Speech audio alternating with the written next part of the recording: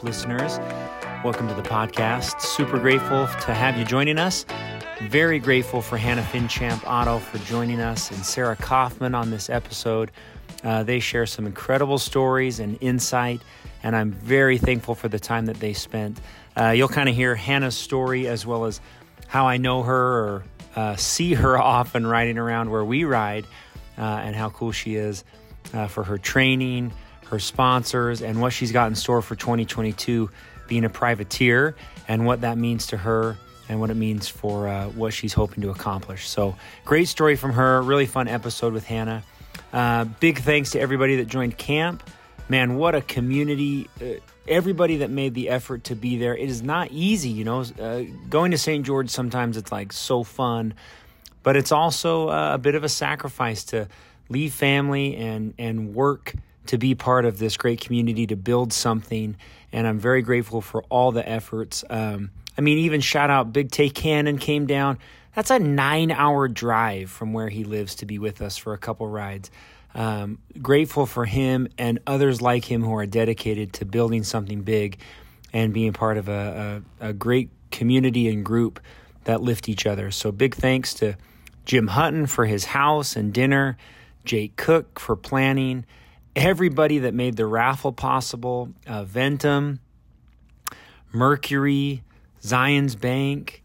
There are so many on that sponsors list that contributed to that incredible raffle that was very fun and really cool to give away so many prizes. So thanks for that. We're already planning next year. Just kidding. But we are. We're looking forward to camp for next year. We've got some fun things for the team rolling out for 2022. A ride calendar is on the top of our list for things that we can do to make the team better and come together better.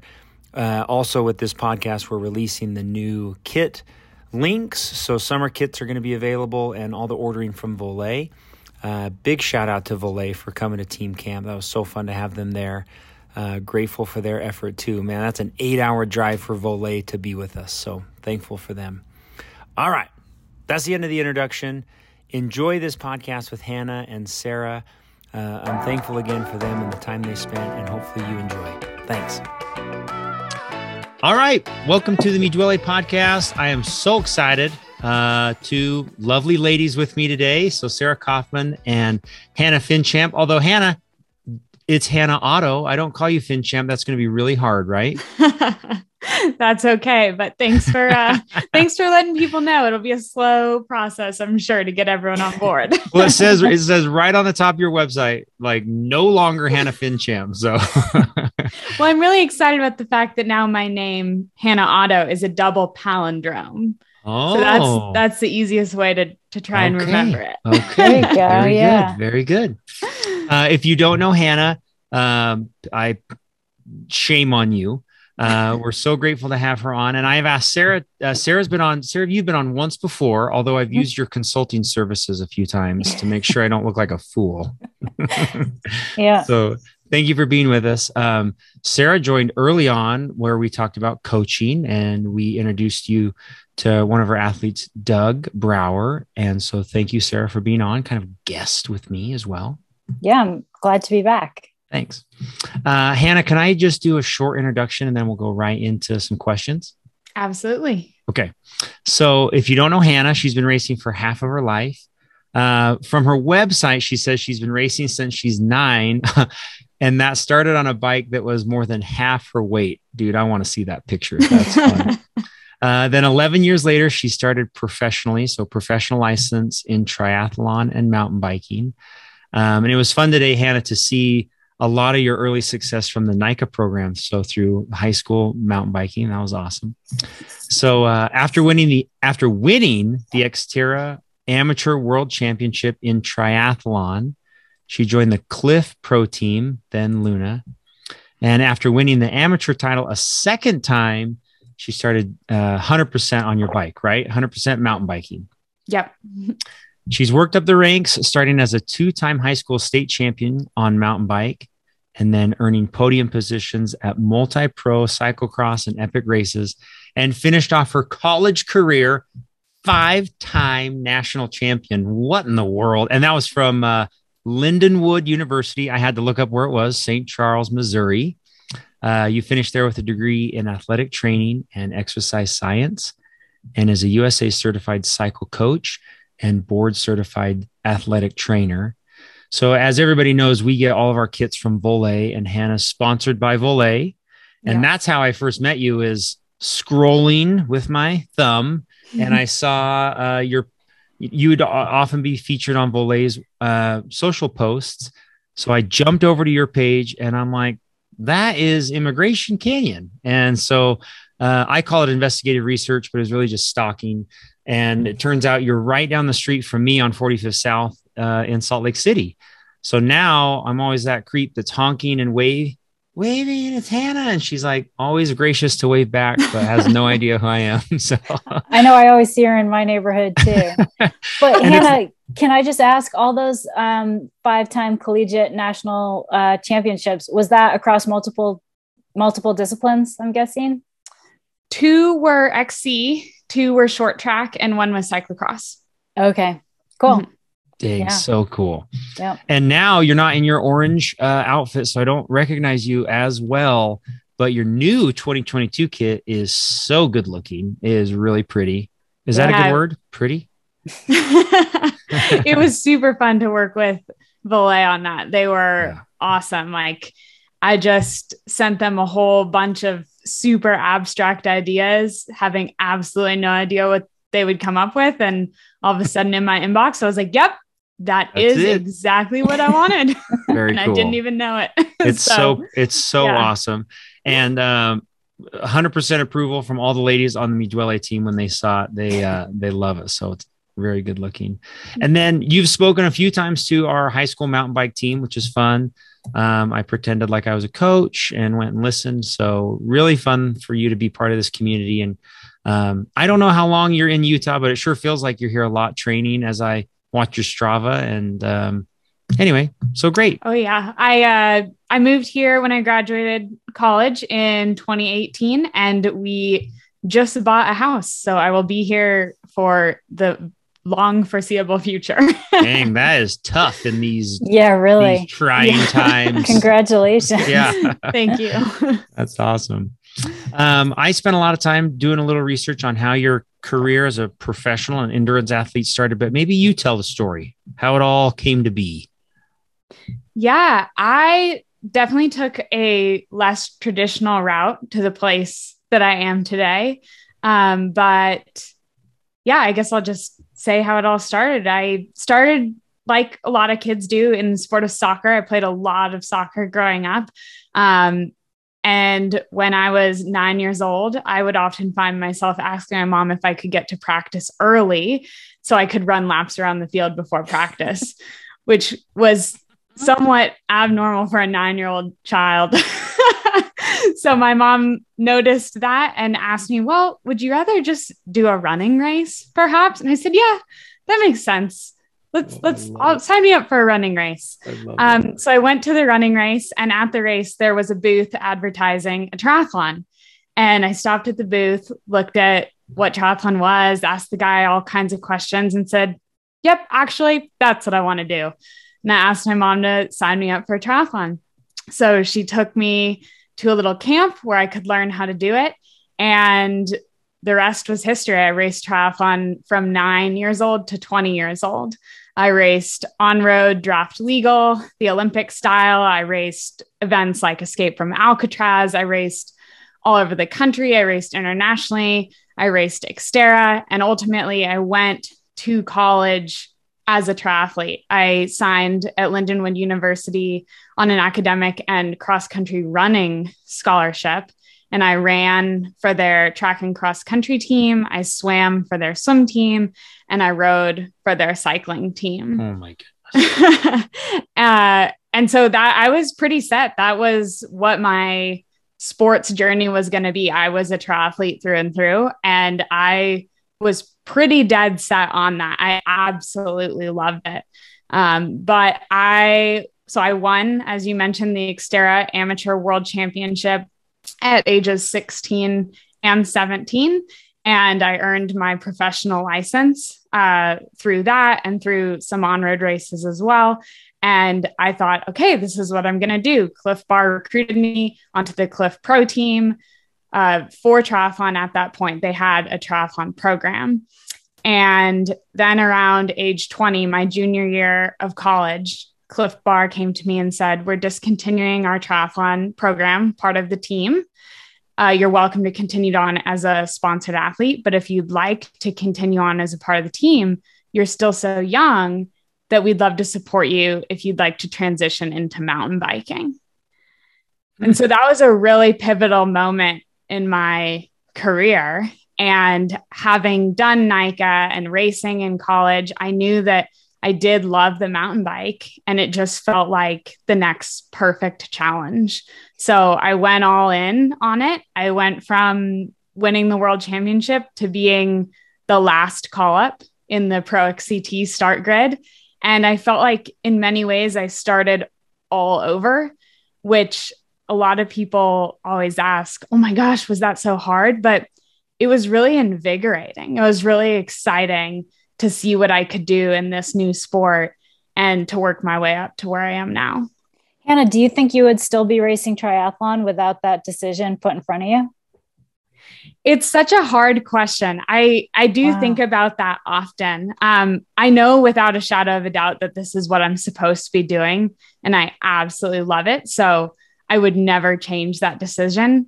I think I would have gotten there eventually, but I'm not sure through what route. Yeah, that's a really tough decision when you feel like you're on a set path, and then you're presented with a great opportunity, but a pretty different direction. Yeah, absolutely. Yeah. Hannah, when you are looking at all, like for me, this sport takes an incredible amount of energy, like cycling in and of itself, like whether it's like our diet or even resting for me is hard. I don't ever want to do that. And it's the hardest part. But it feels like you are blessed with an incredible amount of energy, whether it's like a 9-year-old running around a field. But as you've poured your heart and your body and everything into this, what is motivating you to do it? I mean, where does it come from? All this energy? Yeah. I mean, for me, I just feel like this is a talent that God has blessed me with. And so for as long as I can remember, that has always been my motivation, is feeling like God gave me these gifts. And this is a way that I get to glorify God by being the best that I can be through the talents that he's given me. And so with that being the foundation, I just find a lot of motivation in being better than I was yesterday. And I've always said, I want to be one step better. And I hope that eventually that step will take me to the biggest stages in the world. Dang. Did you know that always? Or is that like a realization that you've come to learn over years? Or was that like presented to you as a 12-year-old? What part? The part of glorifying God. I mean, that's pretty advanced for motivation. Yeah. I mean, I definitely grew up with a strong Christian foundation. And so I felt like, or I feel like, that's always been the center of my life, and it's the center of everything I do. So it only makes sense that from an early age, I would find God in the midst of this. And it's where I feel closest to my faith, is when I'm out there, and often I'm all alone and God is the only person that I can talk to. Very cool. It gets lonely up there in Olympus Cove. Intervals on Zara Hemler Lane. That's too real. Sarah, do you want to ask your question about her mom? Yeah, I mean, that does kind of tie in. Like I remember I've just seen you over the years at your races, and it feels like your mom is always there. She's always very sweet to all the other racers, but she is always there for you. And I'm curious what kind of role she played. I remember you as maybe not that 9-year-old running laps around the soccer field, but maybe as that 16-year-old who was doing Xterra, and specifically you were at those SoCal cross races. Mm-hmm. But yeah, your mom since those races, seeing you for like as a little junior, and then to now still at the Pro XCT races and beyond, your mom is always there. And so I'm curious what role she has played, if she is an athlete, or, you know, how she supports you. Yeah, I mean, both of my parents are certainly athletic, so I'm blessed with good genes. But neither of them athletes in the racing sense. So when my mom took me to my first running race, it was pretty much brand new. And certainly when I pointed at the booth and said, I want to race triathlon, that's why she took me to a camp, because she thought, what is this? You know, back then it was probably new for most people to hear about. I remember explaining it to all of my classmates. And so, yeah, I mean, my mom really just took it all, you know, the bull by the horns. And for how long, you know, 9 to 18, she was signing my race waiver for me. And so she was and continues to be a huge part of my racing story all the way until I went to college. She went to well over 100 races with me.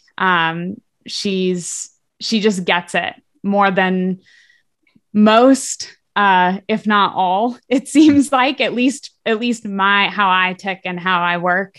So yeah, she's just been essential to my racing and to my journey. And you can tell I'm a little at a loss for words, because it just, especially now looking back, it blows my mind the way that she was able to just, I'll learn how to pack this bike and teach my young daughter how to pack a bike. And I'll do all these logistics, and I'll, you know, learn and drive the course to show her what the course is, and to make sure that she's safe, and to find her people she can ride with so that she's safe out on the roads. You know, these are all things that as a kid, it's like, oh yeah, I have these riding buddies. Oh yeah, I got to this race. It just made sense. But now looking back, she was a team manager, which we all know is a huge job.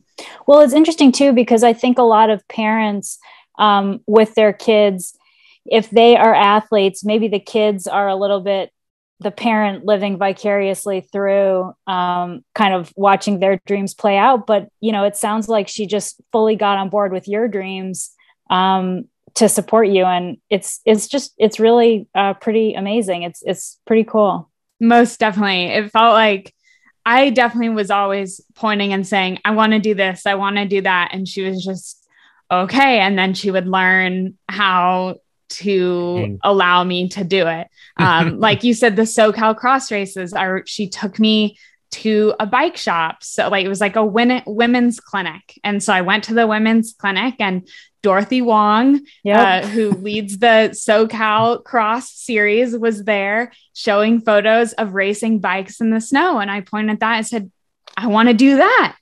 And my mom said, okay, it seems like this woman can show you how. So I raced for Dorothy's team in the SoCal Cross Series for a while. And yeah, it just, every little piece I feel has contributed to where I am now. Yeah, it's pretty cool. And just as a side note, when I started thinking about remembering you in that series, I had to note that out of that series around that time, we have Corinne Rivera, Alexis and Kendall Ryan, and you. So it's a lot of female national champs in many disciplines, extremely dominant contingent that came out of there.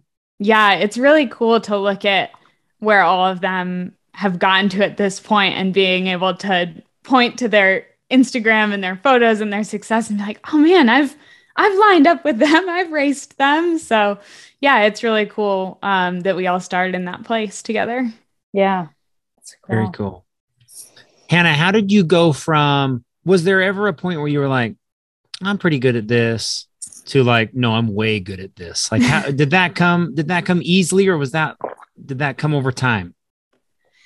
It's such an interesting question, because, you know, I think when you're winning races, you're aware that you're doing well. But something that I've definitely continue to discover is how many steps there are to this sport. And it seems like you never really know what's next until you're there. So, going from I'm good at this to I'm going to be a professional to I'm going to make a career out of this. Those were some big steps that I feel like were certainly some wild dreams, but I had no idea how they would come to fruition. And so for me, I think, throughout my younger years, all the way through high school, it was always just a focus on being one step better, whether it was in my own training, I want to be a couple seconds faster in my loop or whatever it was to, okay, I placed fifth here last year. I want to place third here this year. And, it wasn't really until I started getting to the point where that next goal was a goal that allowed me to earn my professional license that I thought, oh, wow, that's so cool. I'm quote unquote a professional athlete. But then that begs the question, well, what is a professional athlete? Is it having that license or is it getting paid to race and making a career in sport? And it wasn't really until college that became a question and a focus and a big goal, because that was when, you graduate from college, it's time to figure out what your career is. And I knew that if this was going to be that step needed to be made by then. Very cool. Sarah, just for you, I mean, was it similar? I don't know how this is one of the things I'm so intrigued about is how it happens. I mean, because I ride with group riders all the time and they're like, dang, that guy's good. I mean, at what point are you like, no, he's not good, or she's just not good? They are like elite. How did you know, Sarah? Well, I mean, I don't put myself on the level that Hannah is. And I always kind of laugh at the quote unquote professional license because, like Hannah says, there's a point at which you get that license versus making a salary. And I mean, I've had a professional license since 2007, I think, or 8, but I've never made a salary doing this. So it is a little bit, when you talk about professional athletes, there's a pretty, within the world of cycling, there's a pretty wide range. And then, compared to like a basketball, like an NBA player or something, it's a little bit different. I don't know. There's a wide perspective. Range. No, it's really good perspective. We were with the Voller Factory Racing team down in St. George. They came with us to team camp. Well, one of their athletes. Cool. And we kept asking Brad, he's Brad Wiggs. We kept asking him, Brad, you're a pro. And it was finally day 2. He was like, you guys, I'm just going to stop you right there. He's like, I don't get paid. So I'm just going to let you know, don't get your, I mean, he's incredible. He's the strongest guy there, but, that is an incredible insight. I didn't actually know much about that. So, okay. Very good. Hannah, one of my most favorite things you've ever said, it was on an Instagram post. Can I read it? Absolutely. Okay. You said, last year at the national championships, I had the letters BS written on my top tube, but it didn't stand for what you think. The letters were short for my mantra, braver than you've ever been, stronger than you even know. Even after I remove those letters from my bike, it's a mantra I continue to repeat to myself. There's something about being braver and stronger that inspires confidence. I think the mantra applies both on and off the bike, especially right now. We all need to be a little braver and stronger than we've ever been. Can you talk a bit about that mantra? Yeah, and this mantra still stays with me. It's usually one of the final things that my husband says to me before he goes off to the pits or I go off to the start line. It really hits me because I think as athletes, we limit ourselves a lot. We get used to how fast we can go. We get used to the numbers we hit. We get used to who beats us and who we beat. And so sometimes you can find yourself someone coming up on your right or left and you almost check to see who it is. And, oh yeah, well, that person usually passes me. And so you're satisfied, or, oh no, that person never beats me. And all of a sudden you find a second win because it makes sense to you. And so for me, as I've continued to improve throughout the years, I found that I've really needed to shed all of those preconceived notions when I get to the start line. One of the things that a coach said to me once was, how fast would you be if you didn't know how fast you are?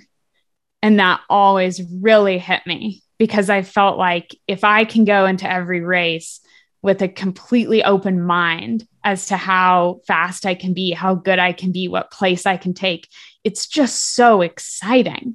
And I think that when you race with that excitement is when you do the best. And so for me, braver than you've ever been, stronger than you even know, it has excitement attached to it. And it also reminds me that I already am. I already am braver. I already am stronger. I'm not trying to accomplish those things today. I'm just showing up and being what I already am. That's intense, Hannah. It's really inspiring. I had a few athletes, it's springtime, right? The race season's just getting started. And I had a few athletes do their first race, in the last few weeks. And I'm trying to impart to them, you will only do this with zero expectations one time. And it's such an important, energy to harness. And exactly what you're talking about is to try to hold on to that and take that to the start line every time. But it's really hard to do after you have some expectations for yourself. It's incredibly hard. And that's the point, is it's not easy. And you're right. I talk to athletes I coach about that all the time, because we all have them. I'm going into workouts, even you see new numbers and nope, those aren't my numbers. I don't hit those numbers. Well, at some point you're going to, so why not today? And it's incredibly hard. All of this is easy to say, but I think it's fun to talk about, and we can all kind of giggle and laugh together about how much we limit ourselves and how silly it sounds when, it just seems so obvious when you say it to someone else, but it's so easy to say it to yourself. And I think that's kind of comical. We can laugh about that. Sure. Yeah. It's really nice energy to start a race with, and hopefully carry through. Yes. Beyond the start line. I feel like that would be key too. Exactly. That's why it was on my top two, because I knew I'd have to remind myself over and over. Yeah. It's great. Well, I love too that you say that it applies both on and off the bike. I mean, I think that sometimes we lose focus on that. These endurance sports are a perfect mirror of life often, meaning that the patterns that we see on a bike, in training, daily actions, how that is a life principle that is, I say it to my kids all the time. You cannot sit down at the piano and practice on Saturday for an hour and think you're going to get good at this experience. Like, it's not going to happen. And it's the same thing, as silly as the pattern is, to do this day after day after day, and to think that the mantra applies both on and off the bike. I just love this. I think it's very cool, very insightful. I love it. Are you saying this to yourself even in training? I want to say it every time I get to the bottom of immigration. I've been here. I know what happens here, but it's not going to happen today. Absolutely. I think sometimes training is the hardest one of all. Like I said, it's when you're saying braver and stronger, you already are. And that's what you've built in training. That's what lays that foundation where you can stand on that start line and say, I know I'm better than I was, because I've already proved it 10 times to myself since the last race. That's where you can start to logically and intellectually shed the pressure of the race, even though emotionally, I'm sure we all still carry that pressure. Sarah had some really cool insight to last year and your journey on some of your races. Sarah, do you want to talk about the question you've got for Hannah? Yeah, I wanted to hear about Team US Sleigh. last year, as part of the Olympic long team, you and Leah Davison, Chloe Woodruff, Erin Huck, Kate Courtney, and Haley Batten became U.S. sleigh with the shared goal of achieving a third Olympic spot for women's XCO. Kate had an automatic spot, but the rest of you were technically fighting for the remaining spots. While you were competitors, you all recognized that you were stronger together, and your shared goal of a third spot was bigger than anyone's individual goal. It was incredible to watch, so inspiring. And I'm curious, I want to hear you talk about the whole process, but I'm curious if it was a specific idea that someone articulated, or if that just kind of came to life organically, and what that experience meant to you. It was, I think, a lot of people, especially a lot of women, I have to think men and women, but so many of us were so inspired by that, because this is an individual sport at the end of the day, even though, you're a privateer, but I'm sure you've had teammates in the past. When you go to the line, it's like, yes, they're your teammates and you may work together, but it is an individual sport, and you were all, working as individuals, but you had a shared goal that became bigger. It was incredible. Absolutely. The short answer for me was that it was a dream come true. I learned a tremendous amount throughout that process last year and from those women. So I'll just do a quick recap of kind of how all of this went down. So the Olympics truly are a 4-year journey. I remember hearing that a lot, growing up, thinking, well, yeah, it's a 15, 20, however long you've been training journey. But it truly is a 4-year journey, in that the US has to gain points in order to gain spots, and you have to qualify for the long team. So in 2019, the long team was established. There was a set of criteria in which you could qualify for the long team. USA Cycling set the criteria. And at the World Championships, in 2019, I met one of those criteria to be on the long team. So that's how the 6 of us were established. Now, within that 6-woman group, I was most certainly an underdog. I want to be very humble about that, because the key element to this was that I got in on that long team, towards the tail end. And for me, that's where that dream came true for me. In 2016, it was the first year that I dedicated myself entirely to the bike. And granted, I did have a lot of experience through triathlon, but in 2016, when I set my sights on the bike, I remember where I was standing when I said, I want to be a part of the long team for 2020. So accomplishing that goal was huge. That was where I wanted to be. Once I got there, it was, oh my gosh, I made this goal. Now what? Now what? How do I get there? And I feel, for me, I was much closer than I would have ever dreamed. And what that means is certainly up for interpretation. But for me, I was ecstatic about it.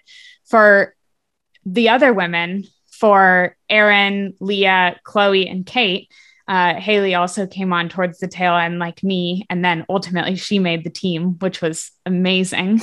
But for Leah, Chloe, Erin, and Kate, they had been working towards those 3 spots for years. They were the ones who really established this US sleigh attitude and mindset. And they were traveling all over the world gaining points. And as a country, we want to gain the most points possible. So you don't want to take points from your US teammates. So you have to work together to go to as many races as possible and to not overlap at as many races as possible as well. So you can get first place points at as many races as possible.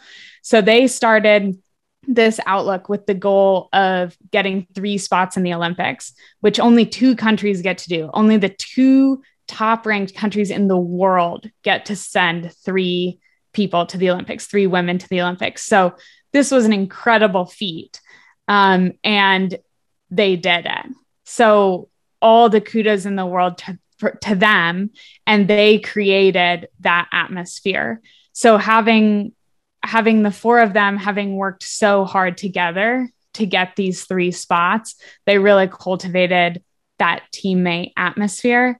And then being a part of the long team, they were gracious enough to include me in this atmosphere where we did a training camp together, we worked together. And at that point, when I was a part of it, it certainly felt very organic. A lot of talk of, well, of course I want to make the team and you want to make the team, but we both want to have our best race to make the team. I don't want to make the team because you have a bad race. I want to make the team with us both having the best race.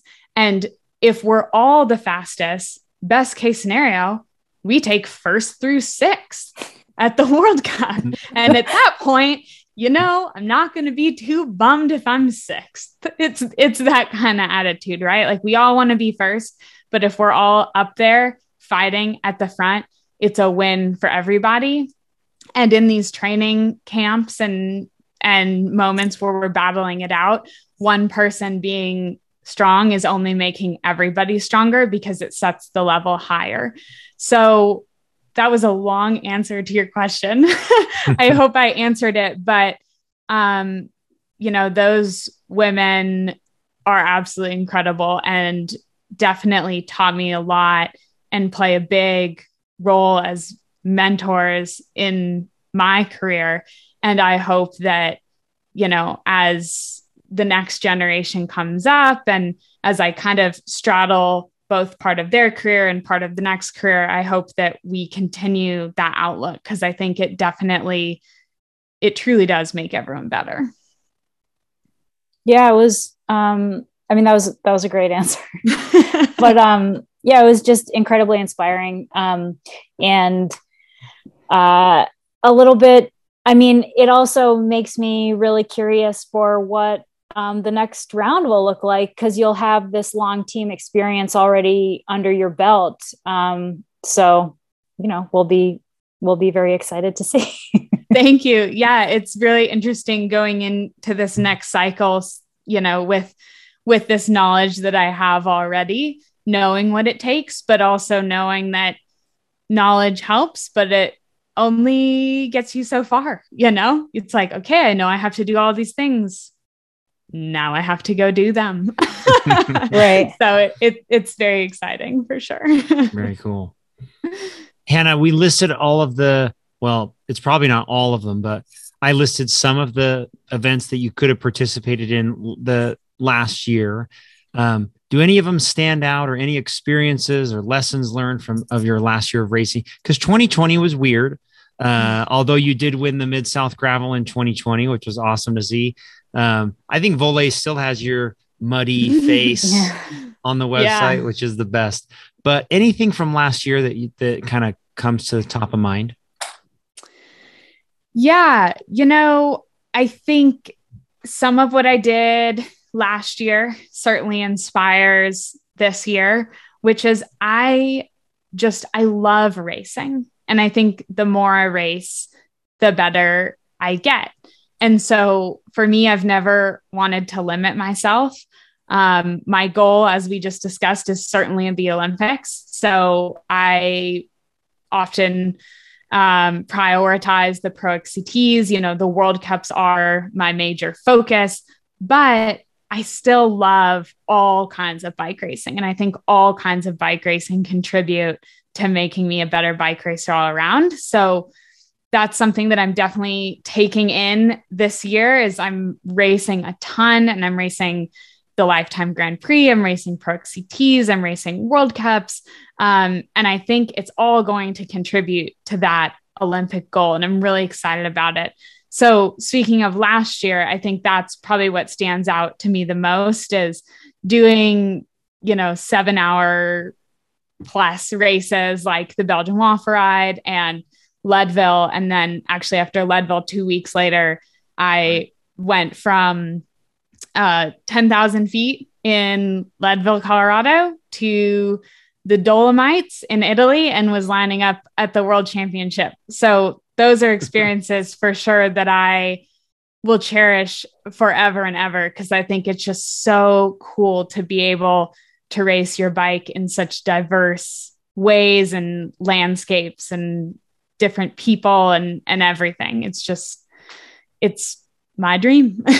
Can you talk a little bit about how you're balancing some of the Lifetime Grand Prix, like super mega marathon distance with like a World Cup cross country race? Yeah, it's definitely different. I think because of my background in triathlon, I have always had a little bit of a knack for that, sustained sort of endurance, painful push. And so some of that longer stuff, it feels like it just fits really well into the training calendar for me. And it's something, like I said, I like it. It's a chance for me to be able to line up and not feel the same sort of, I don't want to say pressure, because the only pressure that comes from me, I feel, but just the emotion that goes into a World Cup where every single second counts. Leadville, it's a much more relaxed start line because you have 8 hours to make it happen or, 7 hours, whatever it may be on the day. So, it definitely is a unique way to do it, but I feel like I've always trained with really big volume. It works well for me. And so some of these longer races are simply chances for me to do a really hard training ride with hundreds or thousands of my closest friends.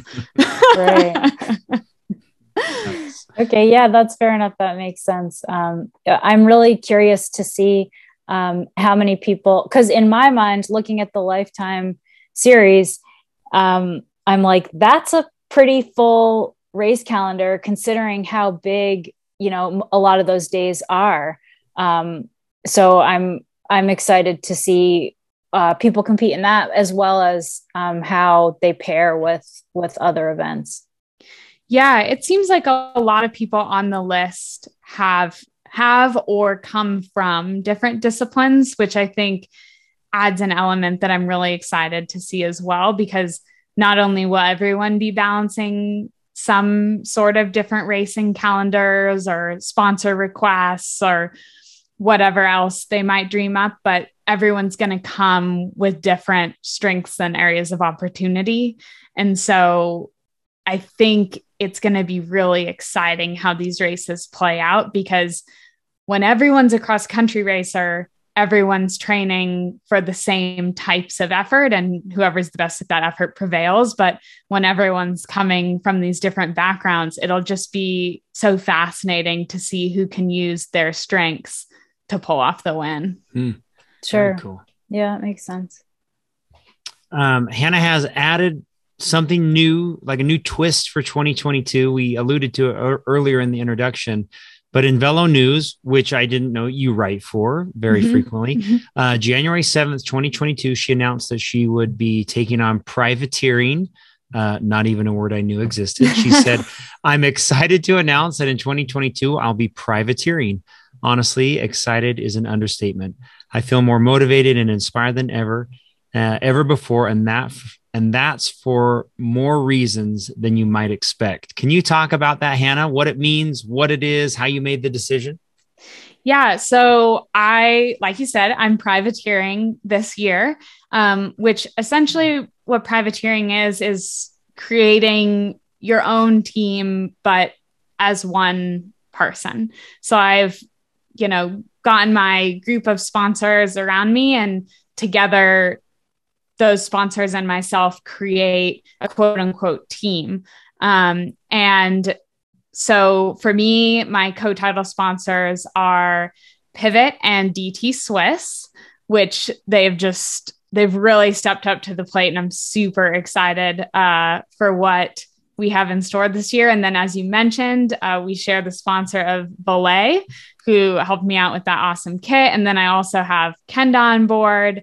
I have the feed on board. I have some other sponsors as well. So I just feel like I have an incredible community around me. And that's one of the reasons I'm so excited. Was I felt like, gosh, for a variety of reasons, but I feel like with this structure, the sponsors that I have supporting me are really genuinely excited about what I'm doing and what I'm bringing to the table. And so that just creates a really great symbiotic relationship, because when they're excited about what I'm doing, I get to do more of it. And then that makes them more excited. And then it just goes around and around. And it feels like we can really help each other and be the best that we can be. And so the way that privateering would usually work is you'd often present to your potential sponsors your calendar and your list of events, and then kind of say, so do you want to be a part of it? And of course, there's some negotiations in there, what have you. And that was a huge motivation for me. Is like I said just a few moments ago, is I love carrying a big race calendar. I don't like to be told that I can't do it. I want to try. I want to see what I'm capable of. I'll figure it out if I need to change it. And so that was a huge motivation for me this year. Was I saw this opportunity with Lifetime and the World Cups and the Pro XCTs, and I laid it all out and I looked at all these calendars, and it's a huge, huge calendar. But I felt like I just kept looking at and I just kept thinking, I can do this. I know how to structure this. And I just started getting so excited about planning the logistics and figuring out how to get from point A to point B and being the best racer I can be doing that.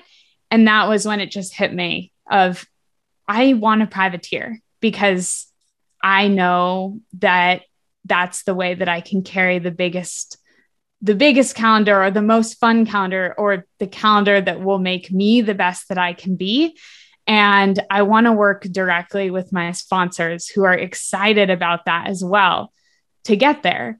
And that's why I just keep saying the word excited. I feel like I'm overusing it, but I just feel so excited, so energized, because I feel like I'm just carrying all of the momentum behind me, like wind at my back, from all of these people who have equally, raised their hands and said, yeah, like we're in, go for it. And so I just feel all of that wind going forward, and I'm excited. I'm excited.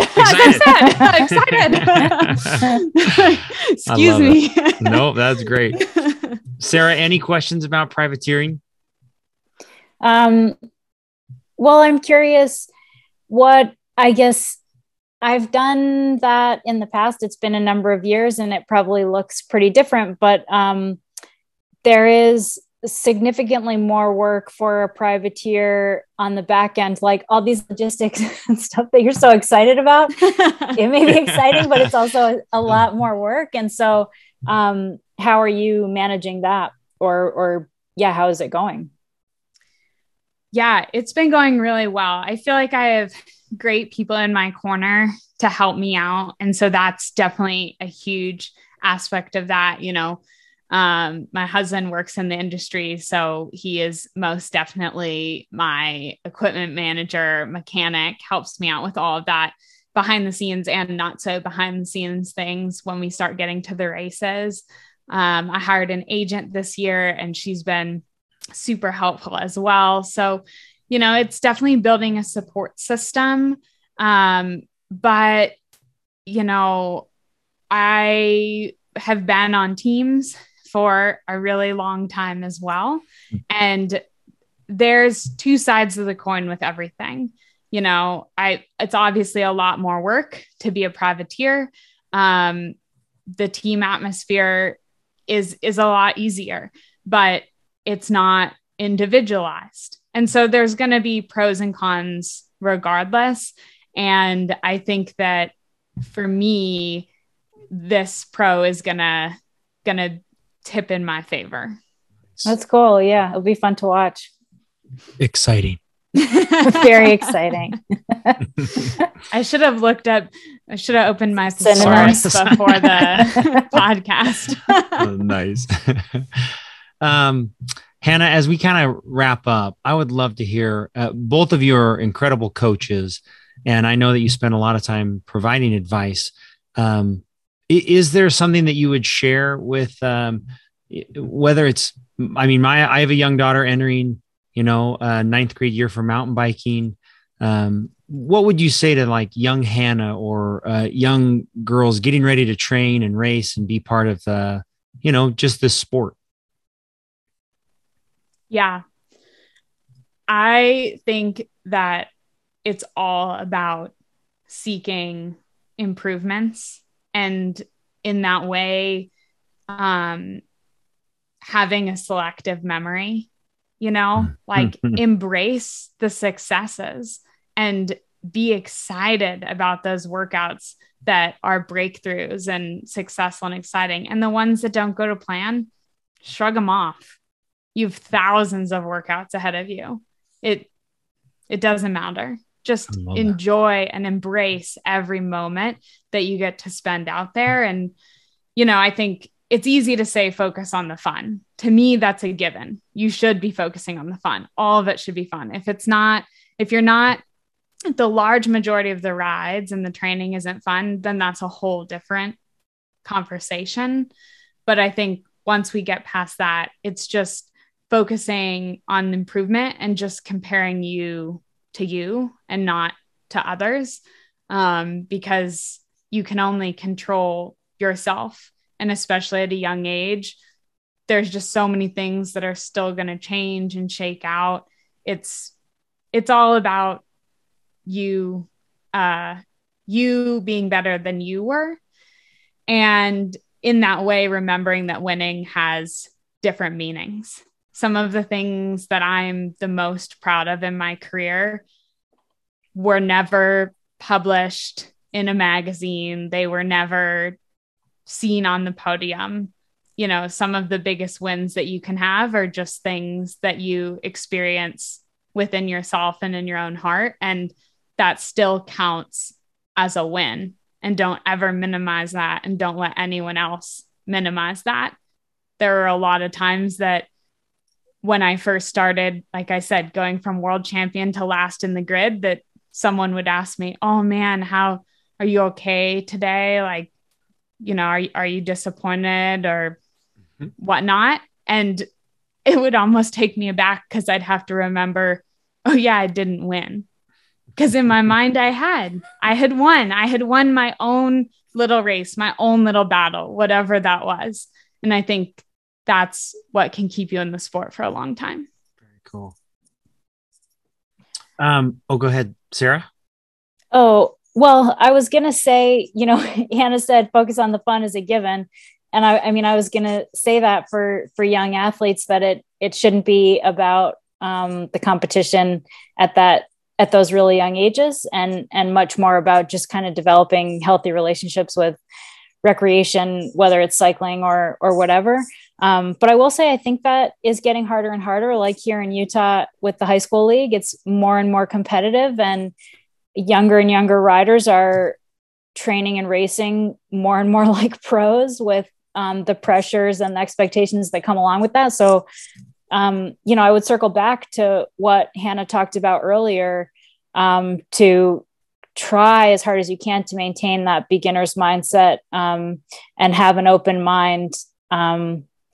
It makes me a little bit sad when I talk to certain juniors that are really experiencing a lot of pressure. So I would just highlight kind of what we talked about earlier with that. Absolutely. And I think that ties in as well to just understanding that as an athlete, you're a human being, and you're an entire human being. You're not just a motor. You're not a robot. You experience emotions, and that's a good thing.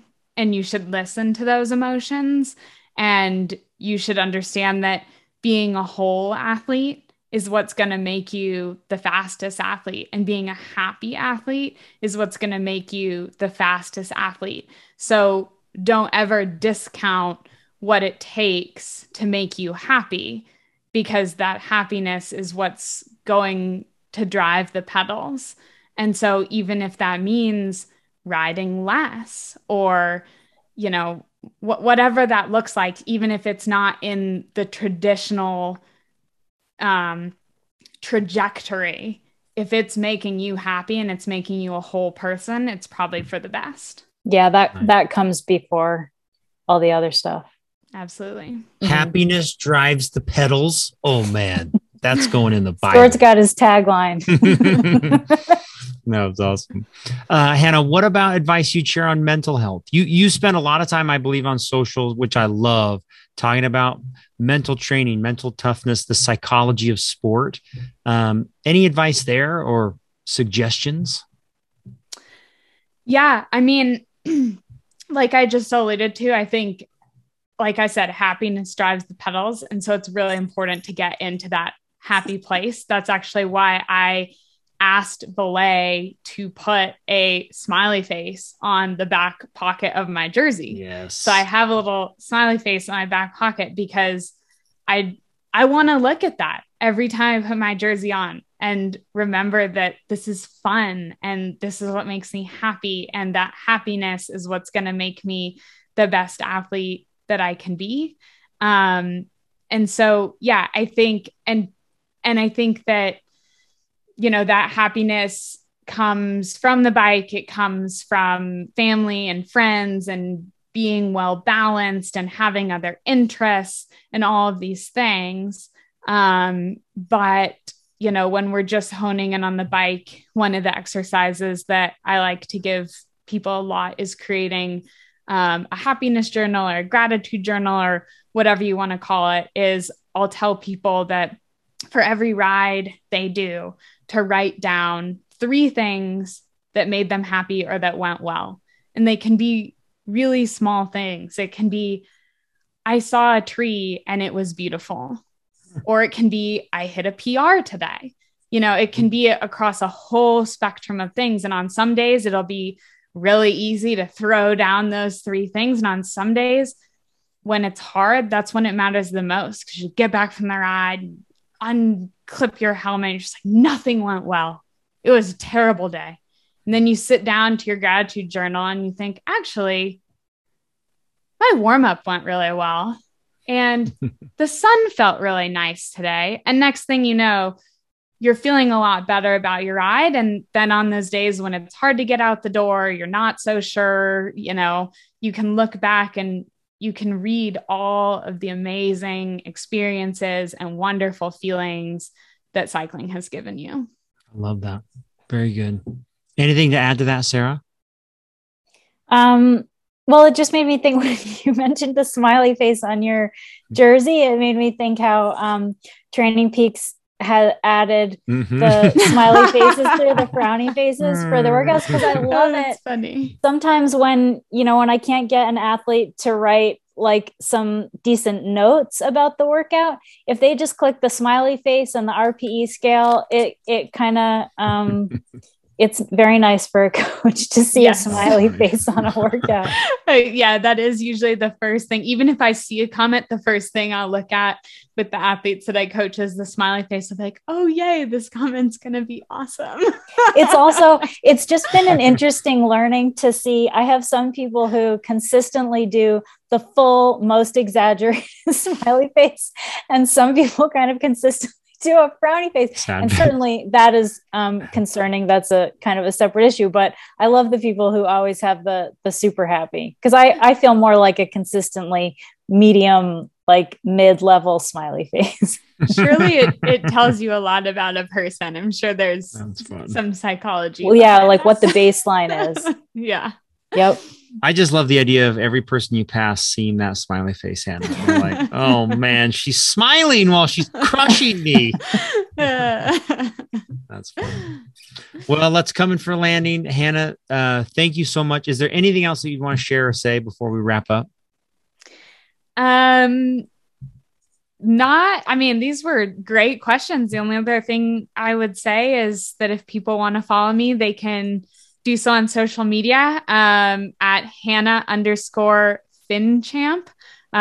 That's my maiden name. So FIN Champ, CHAMP. Or you can follow me on my website, which is www.hannahfinchamp.com. We are following. We're watching very, very closely. Thank you so for being on. Sarah, thank you very much. Thank you. Okay, gals, appreciate your time. It was good to be with you. And thank you, Hannah, for everything you shared. Thank you so much. Take care.